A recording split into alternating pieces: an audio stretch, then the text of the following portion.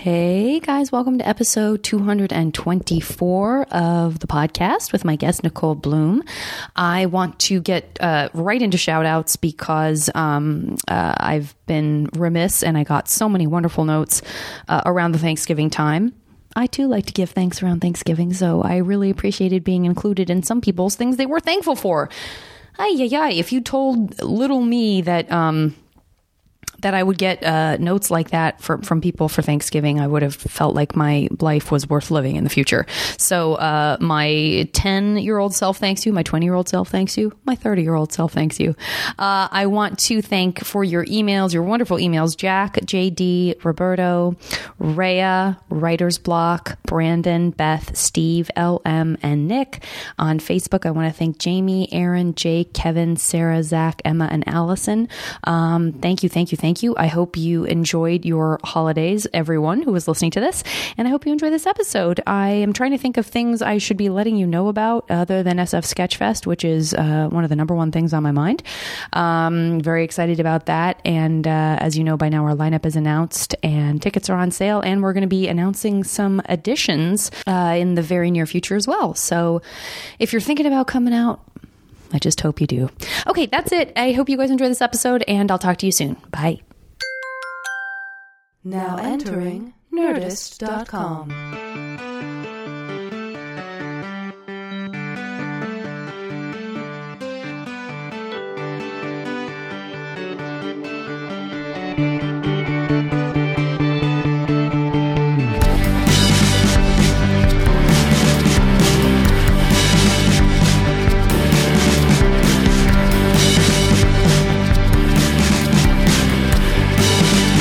Not that you have to issue a huge warning for MASH. I'm recording. Okay. So if you just keep your mic kind of near your, like as if you're doing a very casual yet very formal show on a stage. Do you do stand up at all? No. Yeah, I don't either. So it's not like I'm not like, you don't do stand up? Shake my head disapprovingly. Yeah. No, I've wanted to, but I feel like the structure for stand-up is really specific, and I've never been able to write in that way. Yeah. So I don't know. I guess it's kind of scared me off. Yeah, I find it very scary. Yeah. I mean, I think if someone wrote my material, like, like how I get to do as an actor, I'd be down. This is just my character. I do. Other people take care of it for me, but I go up and I present it. Yeah. I would be down for that. But I definitely. I mean, I never even got so far into it that I even had like more than like 2 pages in a book. And for whatever reason, I would write down because I like it all became about. Speaking of, it became about playing a character that was myself as I saw my friends who were doing stand-up doing it. I was like, a stand-up person writes funny thoughts down in a book. And so I would write a funny thought down, but I would feel like such a poser. I'd be like, I'm never going to say this out loud to anyone. Why am I doing this? That's how I feel. I feel like it's like a whole nother level of like vulnerability that I shy away from because I actually I'm not... People think I'm comfortable in my skin, but I think that's why I like to act is because I get to hide behind a character. So like stand-up is kind of the opposite of like why I act, I guess. I totally understand that. Do you do improv as well? I love improv. Yeah. Because that sort of allows for...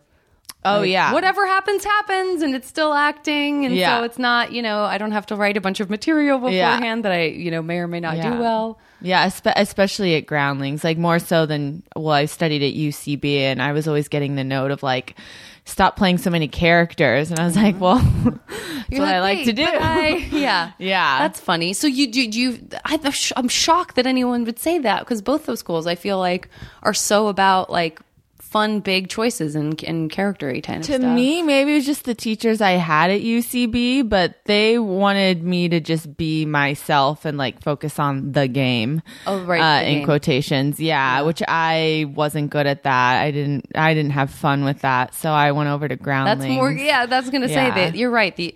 For those of you guys who don't know the game, because also the game is a movie that stars Michael Douglas from the 90s, early 2000s. But also it's like, I think, isn't the game like a book that some dude wrote, some misogynist dude wrote about how to like get women by negging them, by being like, that dress makes you look pretty. Like, i.e. you're not pretty, but I'm telling you that dress does. I've been looking into so many like, sorry, this is tangent, but like self-help, like single female books. Oh, like, yeah.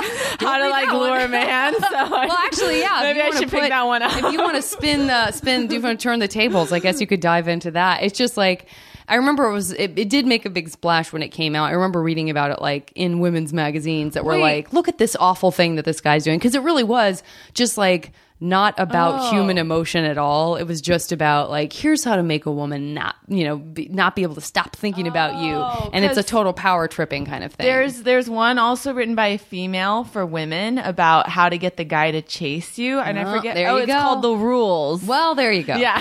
The Game and the Rules. Yeah, The Game and the Rules. A little different. Yeah, I think it's improv. That's so funny though. It's like, but I like the idea that for women, it's like, here are the rules. And the guy's like, dude, it's a game. It's cool. Yeah, exactly. I hate them both. Yeah. But speaking of tangents, the game is like, the idea is sort of, when you're doing improv, one of the things that particularly the UCB, and I think that comes from kind of Second City sort of world, and the Improv Olympic, which is another school in Chicago, and a lot of you who've heard past guests who've gone through that program, that sort of all comes from the same place. And the idea is that when you're improvising, things, like I said, can kind of go all over the place. And they really want to focus on like, well, what's the scene about? Like, let's find a nugget that feels like it can kind of take us through the scene and sort of create kind of structure. And so there's a sort of game that you play. So an example would be like if you and I were doing a scene and we didn't really know what it was about yet, but we were two women at a grocery store, and it turned out that like everything that you like,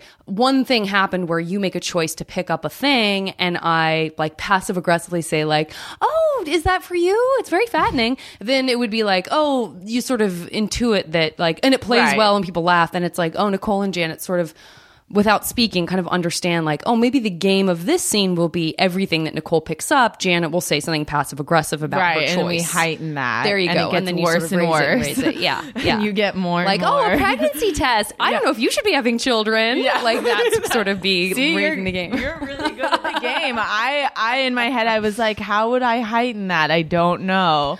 Well, you're right that's very structural. And I think that's one of those things like, for me, it was kind of like learning a sport in that I kind of felt like it was too much to keep track of at once. It was a struggle initially because it was like, but wait, I want to be thinking about character, and I want to think about groundingness, and I want to think about being a human person, even if I'm being silly. Yeah. But I also have to think about this like very structural, almost like writing on your feet thing. And that was that was tricky for me too first. And I think it definitely still comes out for me when I'm improvising, is I'm like, oh, that scene wasn't about anything at all. That was just like a weird voice I got excited about. That's what I like to do. And the thing at Groundlings that like resonated with me is that one of my teachers said like you could be doing, a scene with someone, you share one detail, and it's like instead of making it about like this formulaic thing, it's just like elaborating and like taking one detail and asking yourself, well, what does that mean? And like, what could that mean about the character or like that person's life?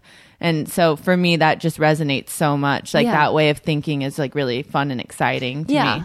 Do you feel like this is, and you, by the way, you don't have to have an answer to this, and this becomes like me hyperanalyzing, but do you feel like you're more drawn to, as a person being entertained, do you think you're more drawn to character-based stuff to watch versus like a complicated plot? Like I would use Westworld as an example of like the characters and the acting is great, but it's very plot driven. It's very mystery driven. It's very twist driven versus a show like, I don't know, I'm trying to think, where it sort of feels like it's much more about like, who's this character and why are they doing this? And like, what's their relationship to this other person? Oh yeah, for sure. Yeah. I mean, I watched like Tracy Ullman growing up, and I always loved like Mad TV, like Michael McDonald, his characters I always loved. And so Tracy Ullman's a great example because she's so, her characters are so over the top, but you feel for all of them somehow. You're like, that's a person. That's a person in there. I know that person.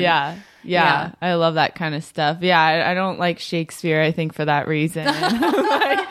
what's going on? I can't follow anything. Did you have to study that when you were in school? Did you do did you do a theater program at USC? I did do a theater program. We did like a semester of Shakespeare, but I remember when I was younger and I was really interested in acting, and my dad was like, oh, well, you should probably study Shakespeare. We'll send you to a Shakespeare camp. And I was like 12. And like, I at the time was like, I think I'm like have some kind of talent as an actor. Like, this will be fun. And then I went and I got cast as like some like super menial role that came out like in the third act and had like 2 lines. And the teacher just like thought I sucked. And I felt like I sucked, and I like couldn't figure out like why I was so bad at it. And I think it just comes down to like, it just didn't resonate with me, so you know? Specific. That's so specific. Yeah. It's almost like being forced to eat your vegetables. It's like, Yeah. oh, don't expose someone that early to something unless they have a real enthusiasm for it. Like if you had Right. just if you had been like, I don't know, I'm really sparking to this. I'm a 12-year-old, but I'm really interested in Shakespeare. Then that would make sense, but it doesn't. That seems hardcore to sort of go acting equals Shakespeare. Well, yeah, like, I mean, all the other kids, they were like my age, but they were all like, they were on their shit. Like they knew. I don't know. Like I just remember feeling like so confused and like, yeah, it doesn't resonate with me. Well, I mean, I think it's like if you ever would have had the chance for it too, it might have been spoiled for you, being kind of forced into it at a young age. Yeah, that was like a bad first introduction. Maybe as an adult now. Because I could see you doing something like this is how well I know, by the way, Shakespeare. What about Much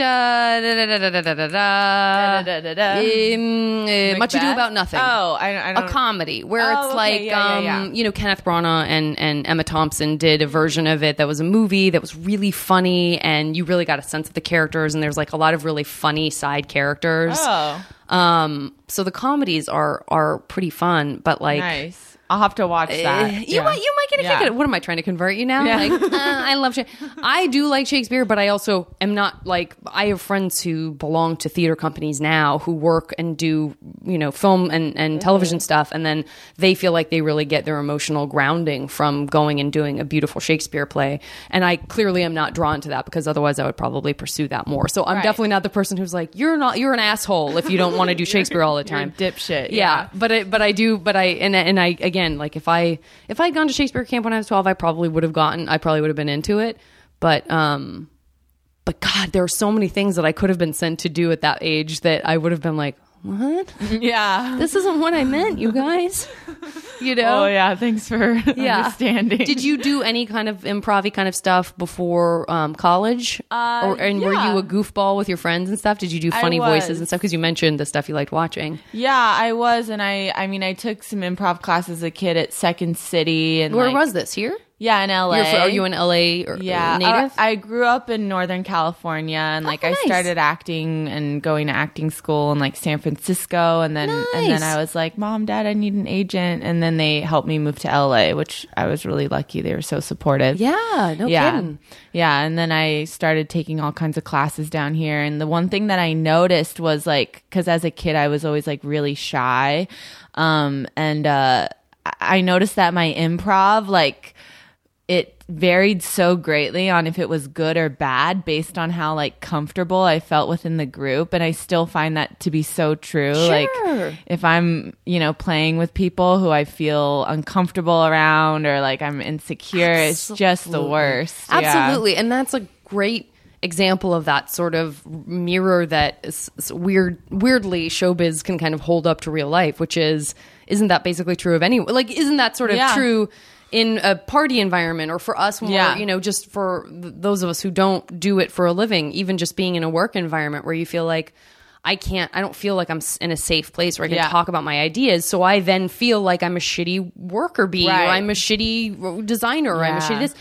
And I do feel like that's one of the cool things that improv constantly reminds me of, which is that idea of like you're only as good as your weakest link sort of thing. It's like I like that idea of having to lift up, you know, the team sort of lifts itself up in anything, you know, whether it's performing or not, versus like, you want to be the best at something because you really want to stand out and make everyone else look bad. You know? Yeah, but I guess like I didn't like, that really didn't click for me until like even a few years ago. Like I was always just like, wow, why am I like really like funny sometimes, and other times it's like I feel like I'm just falling on my face. And like, of course, everyone has those experiences, but even taking classic groundlings, like I had a couple teachers and like classes that I was in where I just felt like the black sheep or something, and I was like, wow, this isn't going well. But like the class I took right before this, I felt like amazing. How confusing. Yeah. So I don't know. Like, that's I'm been a glad big you lesson. stuck with it though, right? I mean, that's because I think it would be easy too for someone to go, oh, I guess I was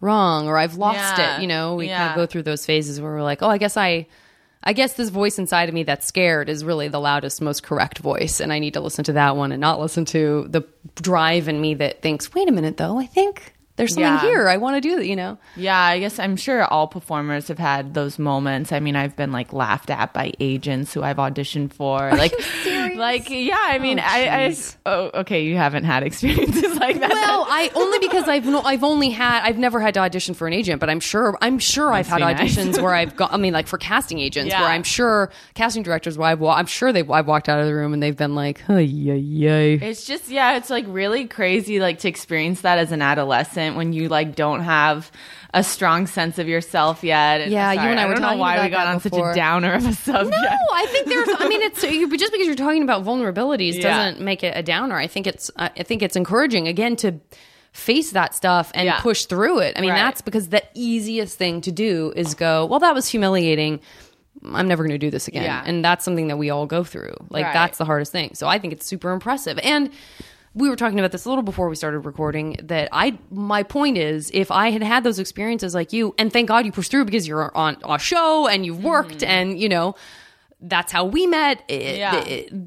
I just would have, I feel I would have stopped. I was so timid that I just would have been like, oh, I'm terrible. And I just would never have pushed through. And so I think it's incredibly courageous when someone goes, yeah, you know what? I'm not for everybody. Yeah. I'm not, like, I'm special. And that in and of itself means not everyone is going to be like, you're my favorite. Like, right. There can only be so many Tom Hanks in the world. That's why when I say Tom Hanks is an example, everyone nods their head, because there aren't 50 of those. Yeah. You know what I mean? Yeah. No, I mean, I'm definitely thankful for those experiences. Yeah. Yeah. Do you have siblings? Yeah, I have an older brother. And were you in San Francisco proper, or were you in? Would you come in to do classes? No, like the suburbs. These suburbs: Livermore, Fremont. I was born in San Jose. I moved around a little bit as a kid. So, yeah. Where were you moving around? If you don't mind my asking. Oh, good question. Honestly, can we pause this and make a couple of calls and see if I can get to the bottom of this? I don't know. I think my parents like, this is. Wow, I didn't expect to be talking about this. My parents, I think, like, they, I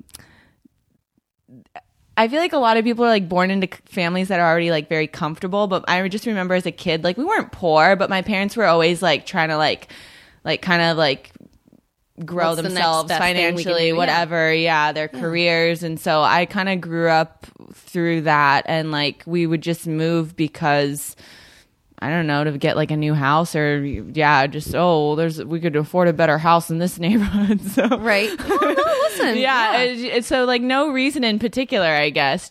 Just that my parents were like growing in themselves, and and that's also maybe stuff they're not necessarily going to walk you through as a child. They might be having conversations about their goals and how to meet them, but they're not going to like sit you down and be like, all right, listen, this is our checkbook statement. Yeah, exactly. They but I have ideas. But, yeah, exactly. Yeah, but what's your ethnic background, if you don't mind my asking? My mom is Japanese, so she's from Japan. She's very traditional, born in Japan. Right after like World War II. So she's like super conservative. And my dad is from California. He's like Irish Catholic background. How did they meet?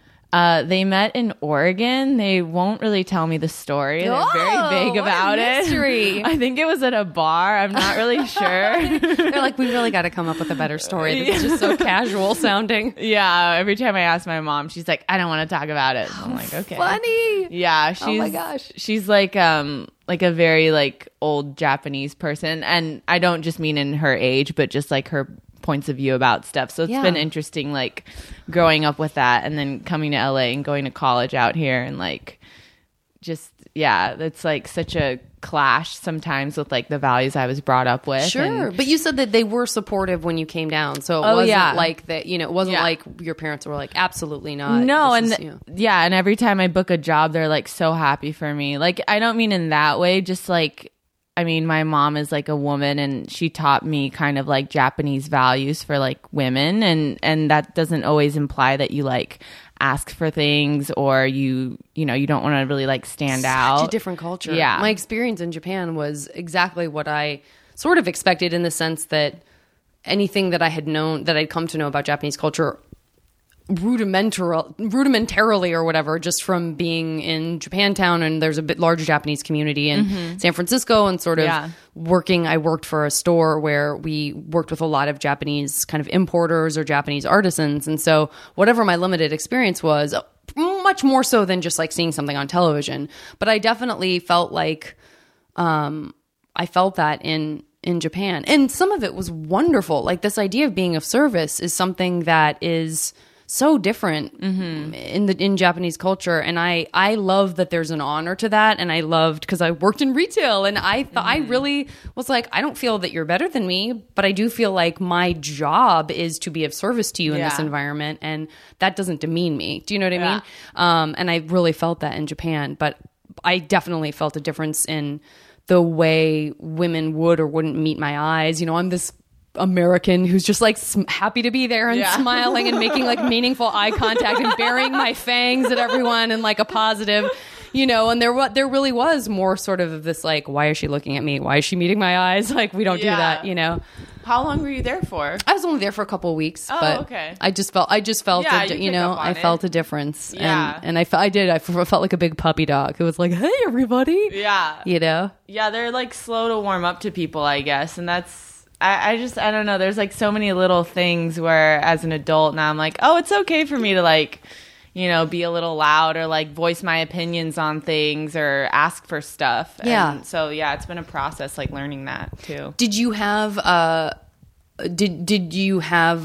community, like a Japanese community that she was a part of, or were you guys just kind of in the sort of cultural mainstream of I mean, I had one Japanese friend growing up, but I've never, like I know a lot of like Asian people who like kind of like to I don't want to say isolate themselves, but like there's a whole like Asian American community of actors, obviously, and like even in college, like, you know, there's like Asian frats or sororities. And like for myself, it's not that I like deny that part of my heritage or culture. I feel very like Japanese, but I just find it like limiting to like super like immerse yourself in like being in that one like group of people, and like especially as an actor, like I don't and you're interested in people and characters and personalities, so I could see you being drawn to like as much of a melting pot as you could be, perhaps. Right. Yeah, exactly. Yeah. What was your high school like? What was it, a public school? I went to high school, so I had moved to LA, and I started. So you really were that young. You were like, I know I want to do this. I got to get down there. Yeah. And did they come with you? Yeah, they came. Okay. The whole family moved. In my mind, I was imagining you finished high school and then were like, I'm going to LA, and they supported that. But wow, they really came down with you. That's awesome. Yeah. Did your brother go too? My brother, he started going to USC, so we all like moved at the same time, basically. Gotcha. And I started as a sophomore. My parents moved to Simi Valley, which is like this little suburb right outside of LA, and I went to high school at Santa Susana High. It was a performing arts high school, but cool. Yeah, I wasn't really involved in like the theater there, even because I was so focused on getting an agent and like auditioning outside of school. Like I just knew that that's what I wanted. So I was like, I'm not going to bother with these school plays. I got my sights set high. I've got my on-camera acting class to go to.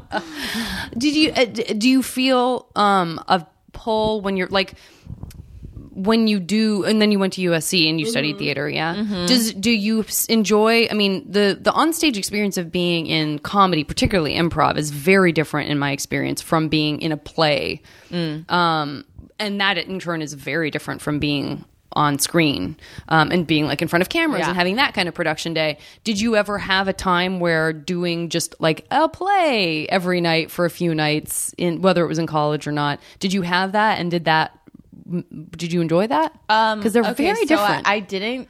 My my theater professors at USC were. I don't want to like say anything bad, but I don't think I was like ever like a favorite, and I never got cast in any of the plays. Like I was always auditioning outside of school, and that wasn't actually supported really because they were like, well, if you book a job, then you know, what are you just going to drop out? So they never cast me.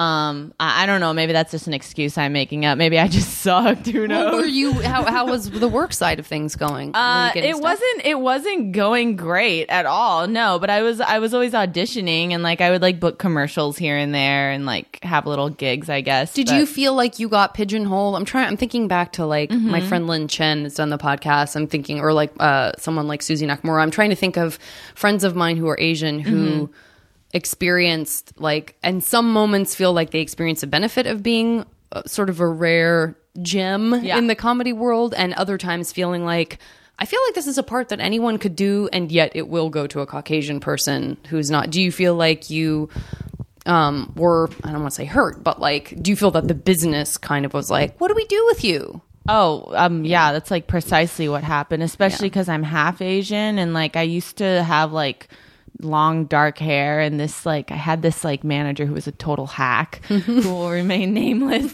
but she was just like, you should be hot, like blah blah blah blah blah. Like she just like wanted to make me into this like cookie cutter like quote unquote hot Asian girl, which I like wasn't, and I just again, I was really young. Like I didn't know what my strong suit was necessarily. It was kind of like throwing spaghetti at the wall and just seeing what stuck. But also like, I wasn't like the nerdy Asian girl, and I wasn't like the hot white girl. So it's kind of like, what am I? I mean, even still now it's like, what am I? But I've gotten lucky enough to like find roles and people who are accepting and like open-minded enough to be like, oh yeah, it's okay that you like don't look like, I don't know. Yeah. Anyone in particular, I guess. Yeah. I do hope that it continues in that direction, because I definitely, when you think about, I mean, I don't know, like for most of us, I think we look around at our friends, and then we don't like look on TV at, I might as well use Friends since that was a long running example and it's called Friends. Yeah. I don't know that many of us look around and go like, those, yep, that's it. Yeah. They all look like that. Like that's who my friends, you know what I mean? Yeah. And so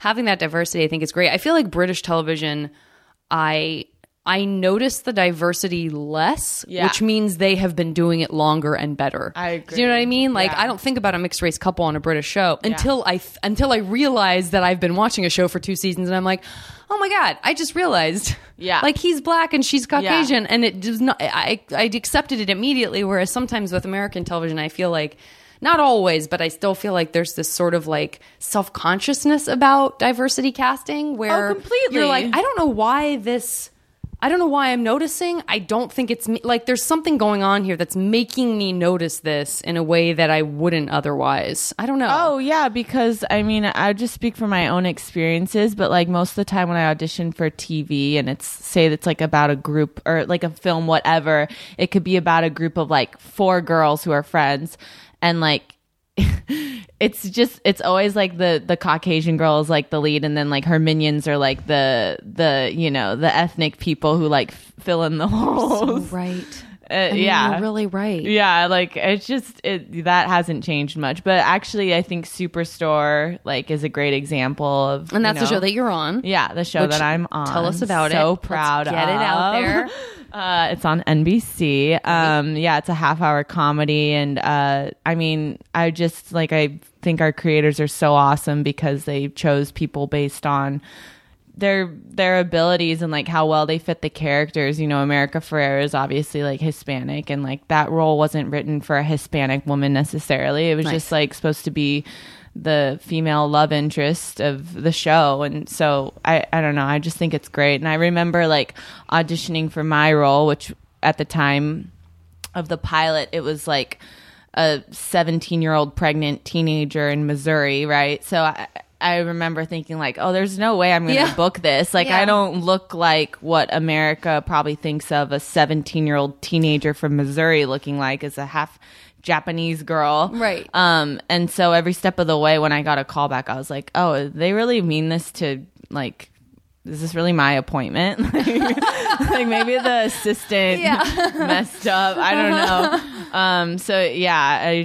I'm still like pinch myself because it's such an awesome opportunity. Yeah. Who else is in the cast? It's Mark McKinney, me, Colton Dunn. Colton, I love so Colton funny. Dunn. He's Have also you met wonderful. him? Yeah. We work together. Well, we know each other from the UCB world. Oh, of course. And I've done Key and Peele, and he wrote on Key and Peele, and then we also were. He was on Burning Love with me, so amazing. I love him. Yeah. Yeah. So he's a star. Yeah. Because so I remember funny. the reason I asked you to reiterate is that was one of those billboards where I was like, oh my god, I know almost all of those people. Like this is going to be an amazing show. Yeah. And Lauren Ash, who I don't know if you'd be familiar with. I know Lauren. I don't. Improv. Yeah. I don't know her personally, but I think she's great. I'll have to have her on the podcast. Yeah. She's hilarious. And Nico Santos, who's actually a stand-up. Yes. I mean, listen to that. That's a cat. Yeah. And also, like, that's a great representation of like who's like working blue collar in America. Yeah, do you know what I totally. mean? So that's really cool. I'm very excited about that. Yeah. Usually, I don't even talk about current projects, by the way. So you know I'm enthusiastic because I'm like, I got to talk about this right now.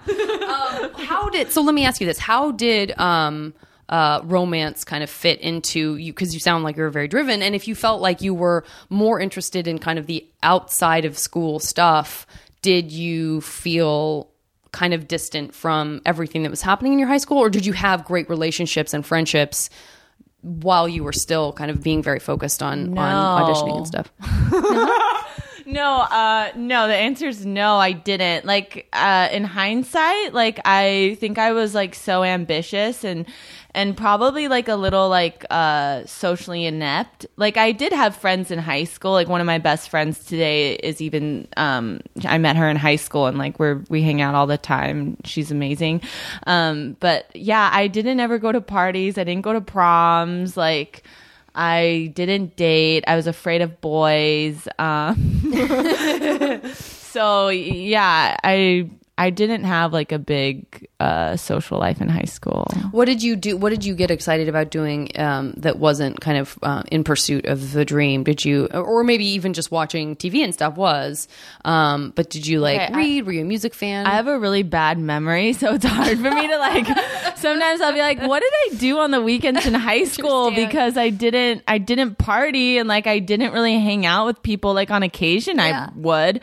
I was really into music though. I remember like discovering like emo when I was 16 and being really into that. That can be very all-consuming, and it's something you can enjoy completely by yourself, like when doing other things too. Yeah. Oh my god, I sound like such a loner. No, I wasn't a total loner, but yeah.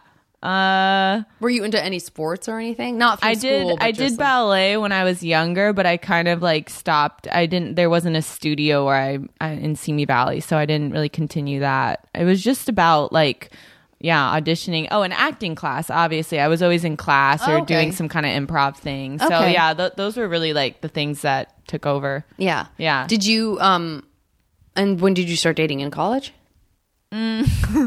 Yeah. I met my like first boyfriend like my last year of college. I graduated a year early, so I was like a junior.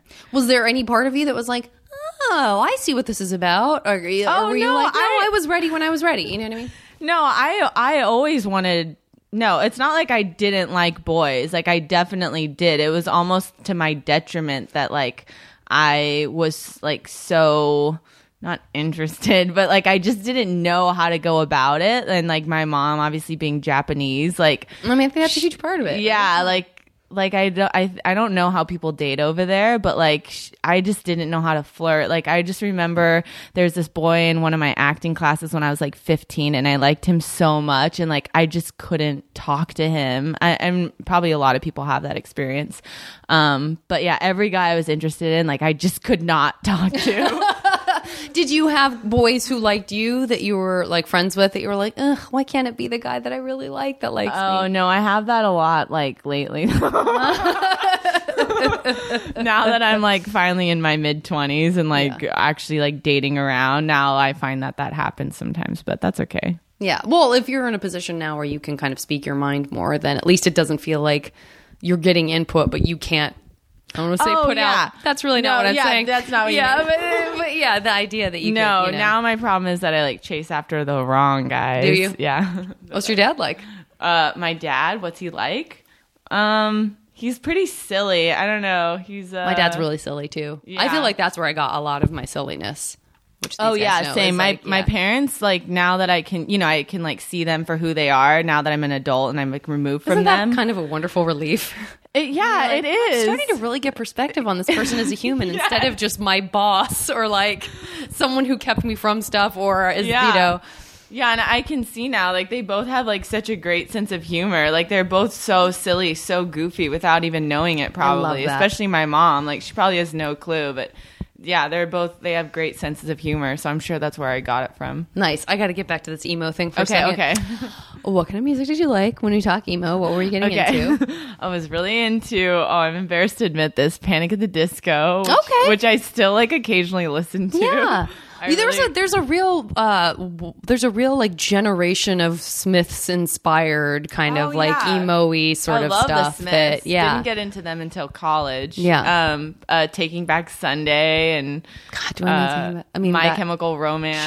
Sure. Love those bands. They're still going strong. Yeah. Those are like the main ones, I think. Did you feel like they get me?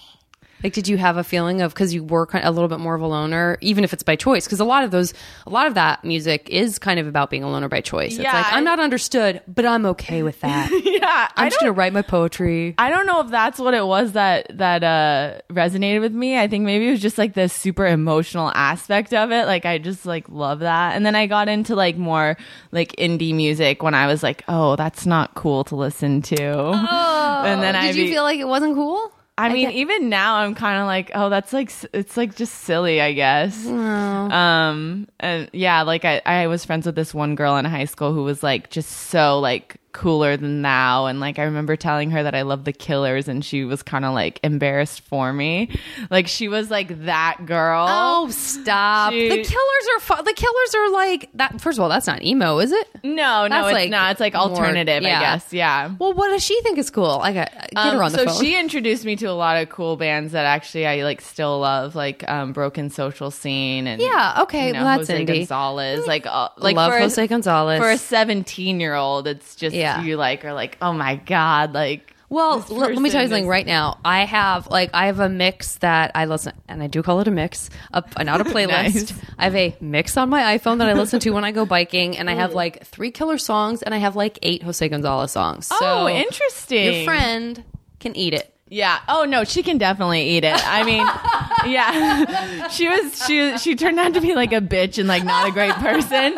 But like, when you're like 16 and you know no better, she was like the older sister who was just like, you don't want to do that. This is for your own good. You need to listen to this instead. Exactly. Yeah. Well, that's one of the things I think I'm definitely older than you, but as I've gotten older, I have a lot of affection for stuff that I went through a period that I was afraid to admit I liked. And there's something so freeing about being like, yeah, I loved him. Like, I was listening to James Taylor at the same time I was listening to The Cure, as the same time I was listening to Run DMC or whatever, and to be like, and that's who I was, and I was quirky. Whereas there was definitely a period of time where I was like, I don't know, I kind of regret being that, being so into that. Like, I think I'm like on the verge of that, because to this day I'll tell people I like Panic at the Disco, and I still will like get some looks. And I give it 5 more years, and then you're going loud and proud to a Panic at the Disco show, and all these other people are going to be like, we were so cool, and like high five each other. Thank you. Everything comes back around. Yeah. Do you play any musical instruments? I played piano growing up. Again, Japanese mother pushed me into that. She's upset that I don't practice anymore. I just don't enjoy it, which is sad, because I do love music, and like when I learn a song, I love playing it, but it's like that process of reading the music, and like it's just really tedious. So I should probably sit down and try, but I'm bad at it. No, I get it, and I think that's another thing where I don't know where the age thing kind of kicks back in, where certainly there are people who get to an age where they're like, God, I feel I would love it if I had just stuck with it. Mm-hmm. And I just don't know. I'm not a big one for regrets. I think that's, unless it's about something that you hurt someone else, and obviously you learn from it and you don't want to hurt them again. But in terms of something like that, where you're like, for someone to be like, I never should have given up the piano when I was little. It's like, dude, you can still go play the piano.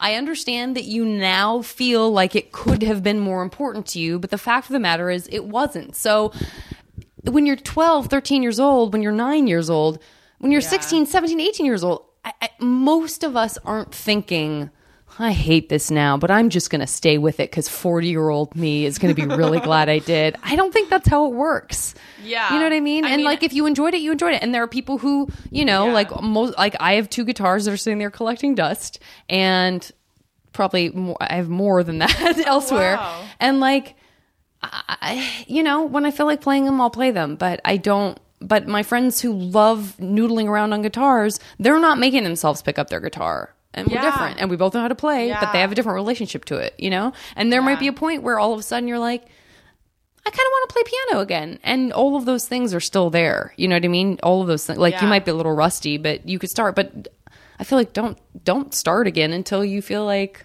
I'd really like to do this, you know? Yeah, I appreciate their support on that. Dude, I will wear a button that says that if it will make you feel even more supported. Okay, I'm gonna get into the Smash game. Okay. Okay. The first one I'm going to do is this one definitely makes sense to me because of the conversation we just had about music, which is give me 3, you know, with MASH you'll end up with 1 eventually, but give me 3 bands.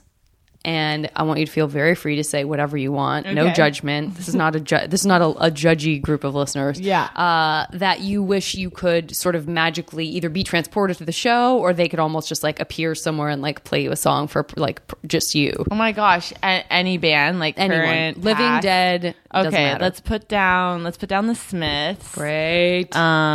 Modest Mouse, because I always wanted to see them perform. Nice. And then I put down Jeremiah. Great. Own it. I love it. I absolutely love it. Okay. Let's do 3 vacation homes anywhere in the world, and imagine that getting there isn't like a hassle. Oh, okay. Easy. Hawaii was just there. Love it. Japan, because that's like my second favorite place. Awesome. And I'm going to put Fiji, which might be redundant, but I love tropical islands and I've never been. So that's your vacation home. You get to decide.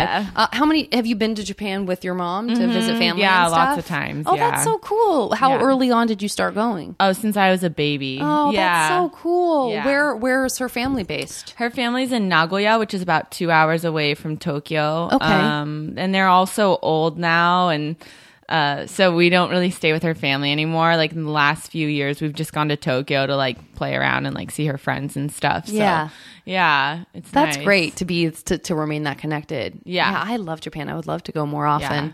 It's not like if I had a reason to go more, I would. It's definitely more like this is a huge vacation thing. Like, let's spend a lot of money and go to Japan. Yeah. But yeah, like.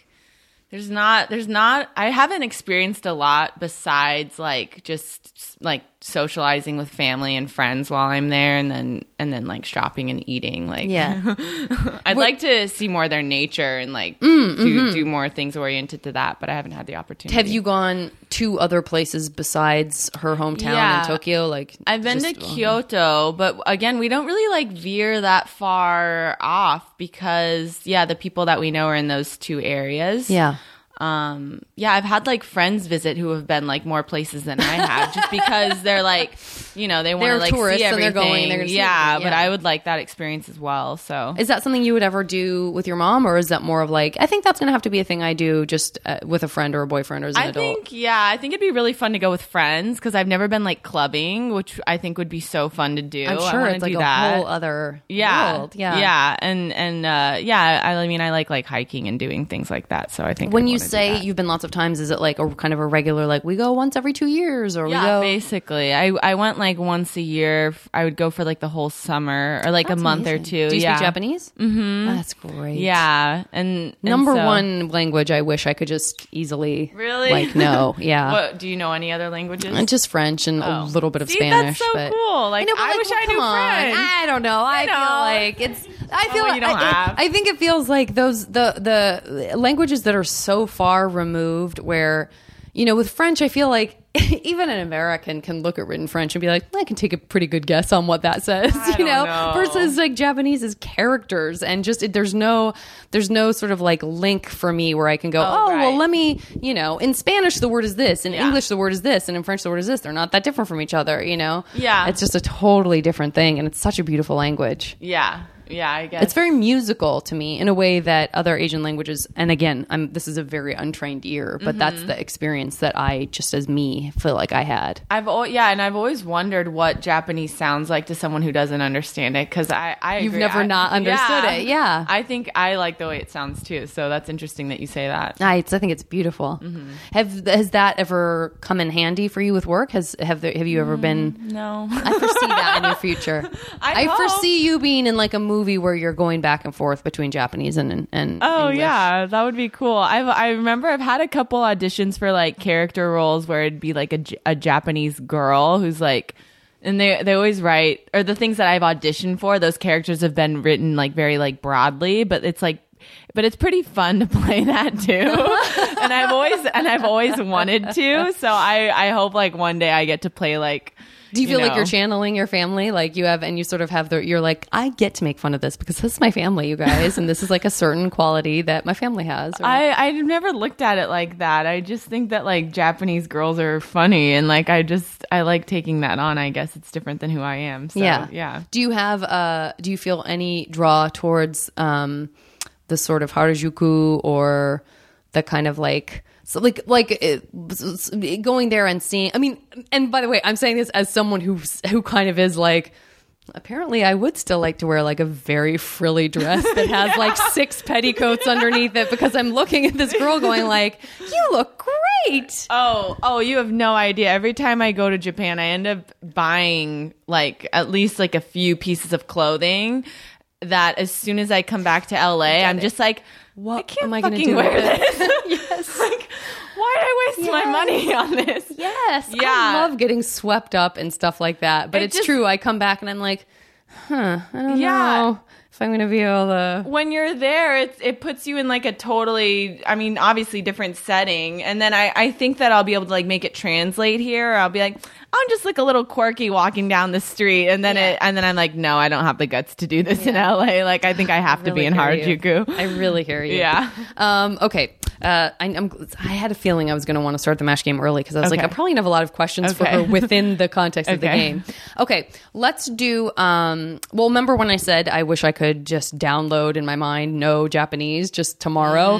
Give me 3 skills that you wish you could wake up tomorrow and you've just like your brain has just downloaded, kind of like in the Matrix. Okay. I just took up surfing like in the last couple years, but I would love to be like just pro level at that. That would be amazing. That's something that seems like it takes patience that I'm afraid I wouldn't have, which is kind of a bummer. So much patience. Yeah, right? Yeah. Especially for someone like myself. I didn't grow up like near the beach or anything. So like learning every aspect of it, like about the water and the ocean. What drew you to it? What made you think? Like, I don't even know. It's something I always wanted to do, but because like most people who grow up surfing like learn from their parents, but since my parents like didn't, and I didn't have any friends who did, like I remember like looking into like lessons in high school, and like I was like, oh, this is so expensive, like I can't do this. And then finally like I established myself, or I'm not established, but like my career like settled to the degree where I was like, oh, I can like take up this hobby and like spend some money and like learn how to do this. And it's just been like so like eye-opening and exhilarating in like so many ways. I just love it. Yeah. I feel like I do have an awe of the ocean that is tipped too far into fear, where I am kind of like, I don't know if I belong here. Should I be here? I have those moments too. I actually went out today to near Manhattan Beach, and nice. The waves, from the shore, they look like pretty friendly, and then you paddle into them and you're like, oh fuck, they're huge. So yeah, I still have days of like that where I'm like, oh my god, like I don't know if I should be out here, blah blah blah. It's all about, I guess, like baby steps, like getting more and more comfortable. And that's great. Yeah. Okay, sorry. So surfing, and then two more. Well, I did ballet growing up. I'd love to be like amazing at that too. Just be able to like do like 42 fouettes or something. And actually, I think it'd be really cool to be able to play guitar really well. So I'll say that. Yeah. Great. Okay. All right. Let me get this classic MASH out of the way, which is your alternate universe. Could be boyfriend, could be husband, could be like, you could just name one person that you're like, I mean, I just want to have sex with them whenever I wanted to, but I wouldn't want to be in a relationship. Okay. So you have the control over like who it is and then also what that relationship looks like if you want. And it can be anyone. It could be character. It could be someone from a book. So I have could to be say, just a character that someone plays. You can be like Ryan Gosling, or you can be like just Ryan Gosling in The Notebook or whatever. Oh, okay. So I have to say who it is and what I want to do with them. You don't have to say what you want to do with them unless you would like me to know that. Do you know what I mean? Like, okay. You could just like if you love Ryan Gosling, you love Ryan Gosling. My assumption is going to be like that's your alternate universe relationship. But like there may be somewhere where you're like, look, I just want to funk the character of blah blah blah. Okay, but I don't want to like make him dinner. I'm afraid that my parents will listen to this. I really apologize. Okay, it's okay. Just to your parents, mom and dad. Fast forward through this part if you find this podcast. Okay, Tom Hardy. I would, whatever. A few hours in the sack sounds fine. And oh God, who else? This sounds terrible, and I hate this about myself, but I love male models. Like, I just think they're so hot and beautiful. And there's this one named Miles McMillan who is actually gay, but if he was straight, I would marry him and have his babies and live happily ever after. Right. And then, oh my God, I'm blanking on his name, but he's like the grandson of like a pro surfer, and he's also a musician. His last name's McNamara, so let's put that down. Okay. We're just gonna call him McNamara. McNamara. I'm open to anything with him. Okay, so great. I love it. I love how easily those answers came to you. It's very satisfying.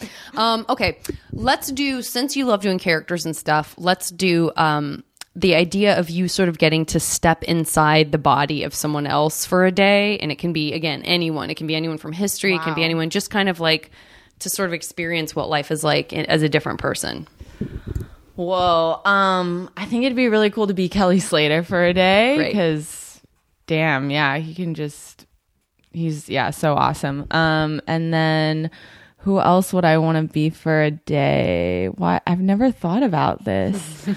Rihanna. That would be so cool. But I want to like perform as her too, not just like a random day. We'll like she has to be on tour. Yeah. Nice. And then I would want to be like, oh my God, like maybe like Giselle Bundchen, or just like the most beautiful woman, and like see how different people treat me.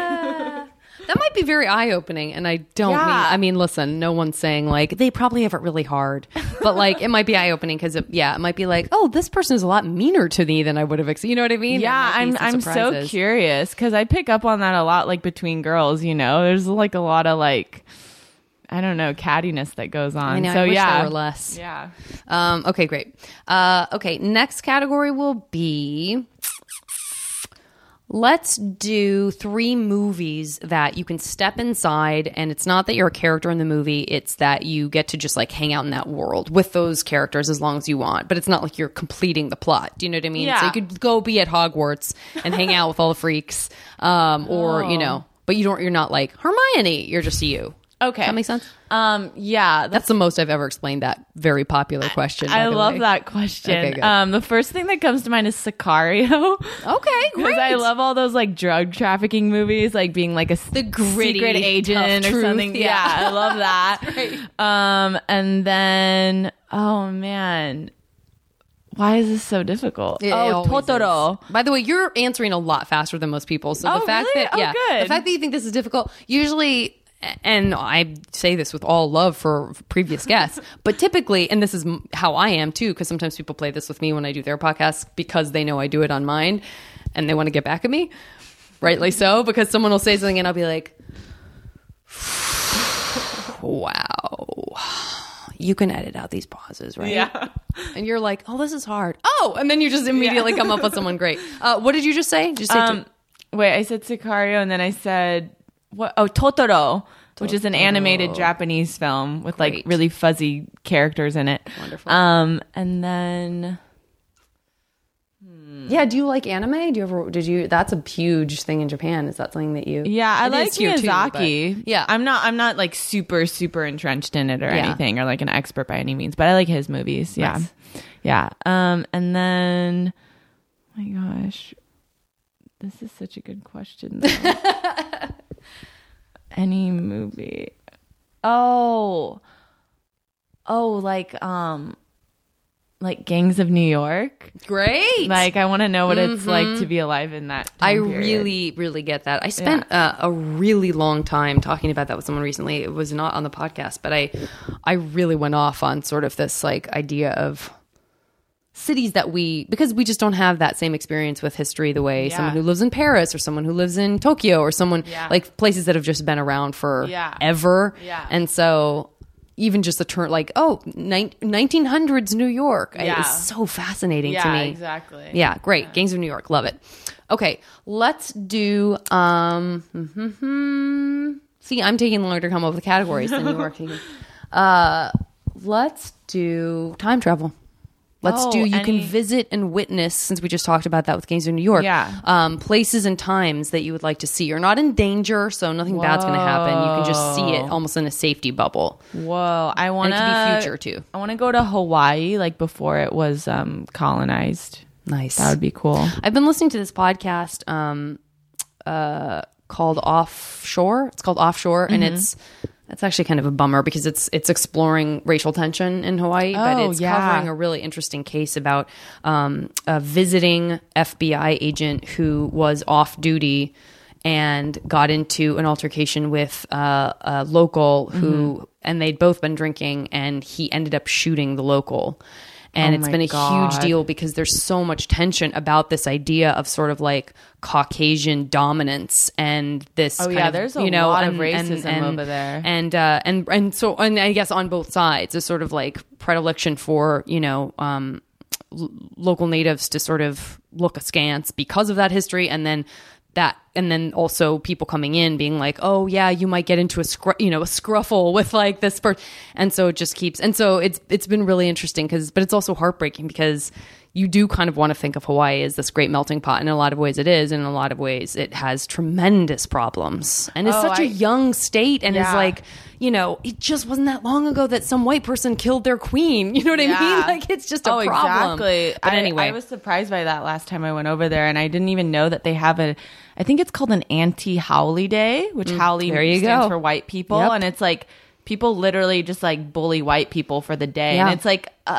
everyone knows about it. And I was so shocked. But anyways, they totally mentioned that on the podcast. Oh, they do. So if anyone's interested, it's like, it feels... now I'm sucked in. It feels necessary to listen to. But yeah, but I love Hawaii, and I look the way I do, and I hate the idea of showing up and being like, here's my money, here's my mainlander money, No, I think as long as you like respect them, I think that's what they're really looking for. Yeah, is like for people to respect them and not just and that's actually a really interesting point about the podcast too. And then I'll move on is this idea, which I found very interesting. And my only personal experience with it is, and I've said it ad nauseum on the podcast, but like the grade schools that I went to, whites were absolutely a minority, and we would get teased and bullied. But I'm just that, like, I'm comfortable with that because that's what I kind of grew up around. Yeah. But I think what happens to a lot of white people in Hawaii is they get bullied, or they experience racism the way many people of color experience racism in the United States, and they feel they don't know how to handle it. Like, they're like, I can't believe you're treated this way because of the color of my skin. Yeah. And, most of the rest of Hawaii is like, I mean, welcome to how it is for most people who aren't white in the rest of America. Like, that's just what, you're just a minority here. Like, most people are a minority in this culture. It's such a melting pot that there aren't that many, like, this is the one predominant culture that, is in charge of everything. And so, this idea of like, the fact that it feels worse somehow to a white person who hasn't experienced that, whereas somebody who has experienced that is like, yeah, people give me shit because I'm black, or people give me shit because I'm Asian, or people get, So that part of me was like, you know what? I'm totally comfortable going there and being called a haole, as long as someone isn't, hurtful towards me. If it's sort of in jest, but it's also like representative of like, this has been our experience. Yeah. Like, you kind of have to at least acknowledge that the only reason you're here is for the same reason that we're calling you this. I guess I'm okay with it. I'm not going to be like, no, you wait a minute. You know what I mean? I don't know. Yeah, you better not. Or Yeah, I know. But I mean, you know what I'm saying? This sort of like, how dare you? Yeah, is like, I see. how dare any of us? Right. How dare any of us? You know? That's a really good point. Hawaii, I really went deep on that one. Okay. Hawaii pre-colonization. Yeah, so I don't know, maybe like 1700s or something. Love it. And then I want to be in France, like around like, you know, King Louis the 14th. Yeah. Like when they're like Have doing you been watching well. Versailles? No. It's another interesting. Okay, got it. It's a really good show. Yeah. Yeah. I watch too much television. Clearly, I don't. I Watch like being at home a lot. I'm fascinated with the French culture, and I totally inherited that from my mom, and it's quite good. It's Louis XIV. It's him building Versailles, and this idea of like all of our sort of French fashion and etiquette and food, all of that stuff is how we're going to lead the world. We can't expect to do it just with like the military, and it's interesting how much that sort of perpetuated itself. Like, oh, he really started something. Like he really. Like there are echoes of that to this day. People talk about, you know, French culture and French food, but they're not talking about, you know, the French Navy or, you know. Right. Anyway. I mean, I'm kind of weird because like that stuff is cool too. It's interesting, but I'm also really interested in just like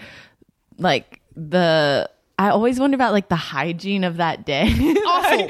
like stuff like that. I'm just like, what was like, I don't know. What did people smell like? Dude, like no, totally. I just wonder about that kind of thing. No, totally. There's like, what did they do with their leftovers? I like, was just I don't know. absolutely. I was re-listening to. I read it as a book, and then and I was re-listening to it as an audiobook. The book, The Devil in the White City, which is about the Chicago World's Fair, and the description of like Chicago in that time period. There was just ranches and slaughterhouses in the middle of town.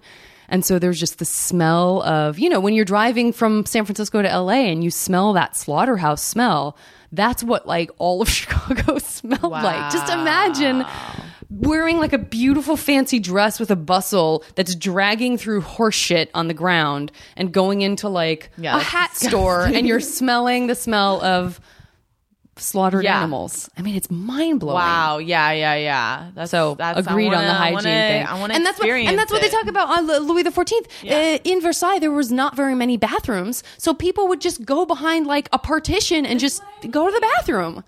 And yet they're wearing this regality. Yeah. It's such high meets low. You're like, blows whoa. my mind. Yeah, absolutely. Yeah. Absolutely. Okay. Okay, love it. Hawaii. Okay, France, great. And then, gosh, this is, Oh, and then, oh, no, wait. I want to pick something else. I'm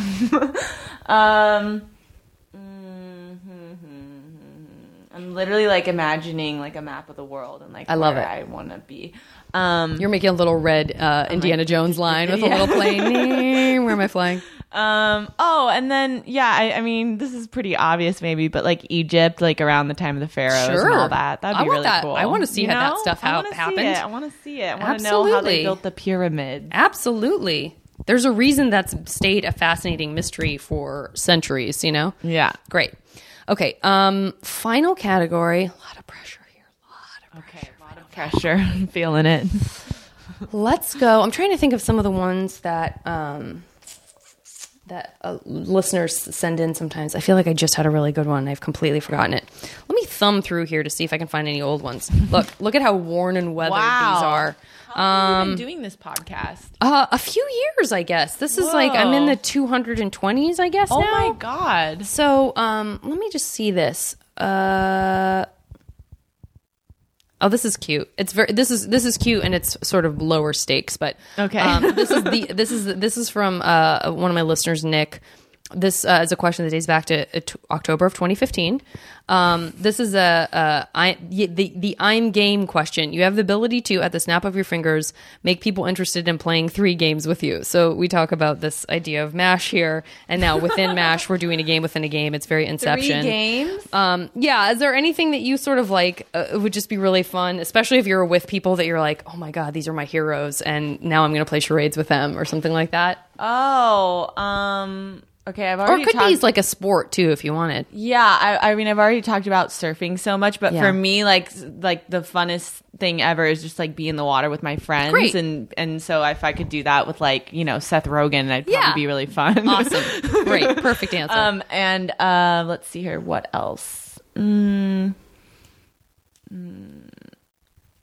I want to do like a makeup party with like Kylie Jenner. Oh, that's great. That would be fun. And this is like the most obvious thing. I'm just trying to think of who I would want to cook for me. I feel like it'd be really awesome to have like a cooking party with like some like amazing chef. Yeah. I just pick like Wolfgang Puck for the hell of it. Love it. Spago's pretty good. He is a legend. Yeah. Okay, great. All right, and this is the last part where you tell me when to stop, and then I do a little non-math, and I give you your 100% guaranteed MASH future. Okay, wait. What do you mean? So I'm going to start doing something, but then like you basically just tell me when to stop. It doesn't have to be for very long. Okay. So at any point, stop. Okay. We just made like really intense eye contact for a second before. Okay, I'm going to pause this. I'm going to do this, and then I'm going to announce the results. Okay. All right, I have what I feel is very good news for you. Oh, cool. Let me see where to start here. First of all, let me go ahead. Now, listen, it gets a little confusing. As you know, MASH stands for mansion, apartment, shack, and house. So you ended up with an apartment in Fiji?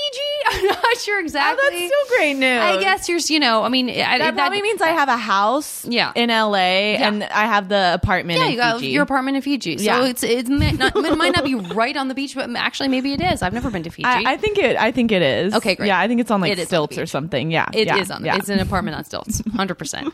Right there at the water.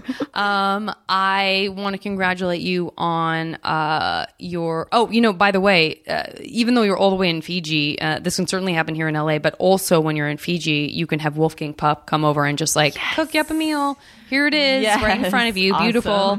So that's fantastic. And then you also can have the Smiths play for you whenever, wherever. Great. Pretty nice. I'll tell you who's going to enjoy that is your boyfriend, Miles McMillan. Your husband. That was the most girlish best response ever. Best news ever. You definitely got him. I love him. You got him. You can work some of your ballet moves on him. Okay. Your beautiful, graceful ballet moves. When you guys want a little adventure, I want to reassure you that you can jump into the movie Sicario. Oh my God. You can visit ancient Egypt to see how the pyramids are built. Sweet. And maybe he won't mind if for a minute you step away and become Kelly Slater just for a day. Fantastic. Wow. Some really, really good outcomes. I'm very happy that you're so pleased with your alternate universe husband. I can't imagine it being any better, It's honestly. pretty great. It's pretty great. Yeah. Nichole, thank you so much for doing the podcast. Thanks for having me. We already talked about Superstore, but it's on NBC, and when is it air? We come back in January. Nice. I'm ashamed that I don't know the date, but we're on Thursday nights on NBC at 8 p.m. On NBC, coming back in January, and they can catch up on Hulu, on NBC.com for the first season, and we're halfway through the second. So great. Yeah, awesome. And are you on Twitter and stuff? I am. I'm on Twitter, Instagram. Or you're just at Nichole Bloom with an H? Probably. Just like search for it, I guess. I don't know. Give it a Google. I don't know. That's what search engines are for. Yeah. Okay, guys. Thank you so much, and I'll talk to you next time on the podcast.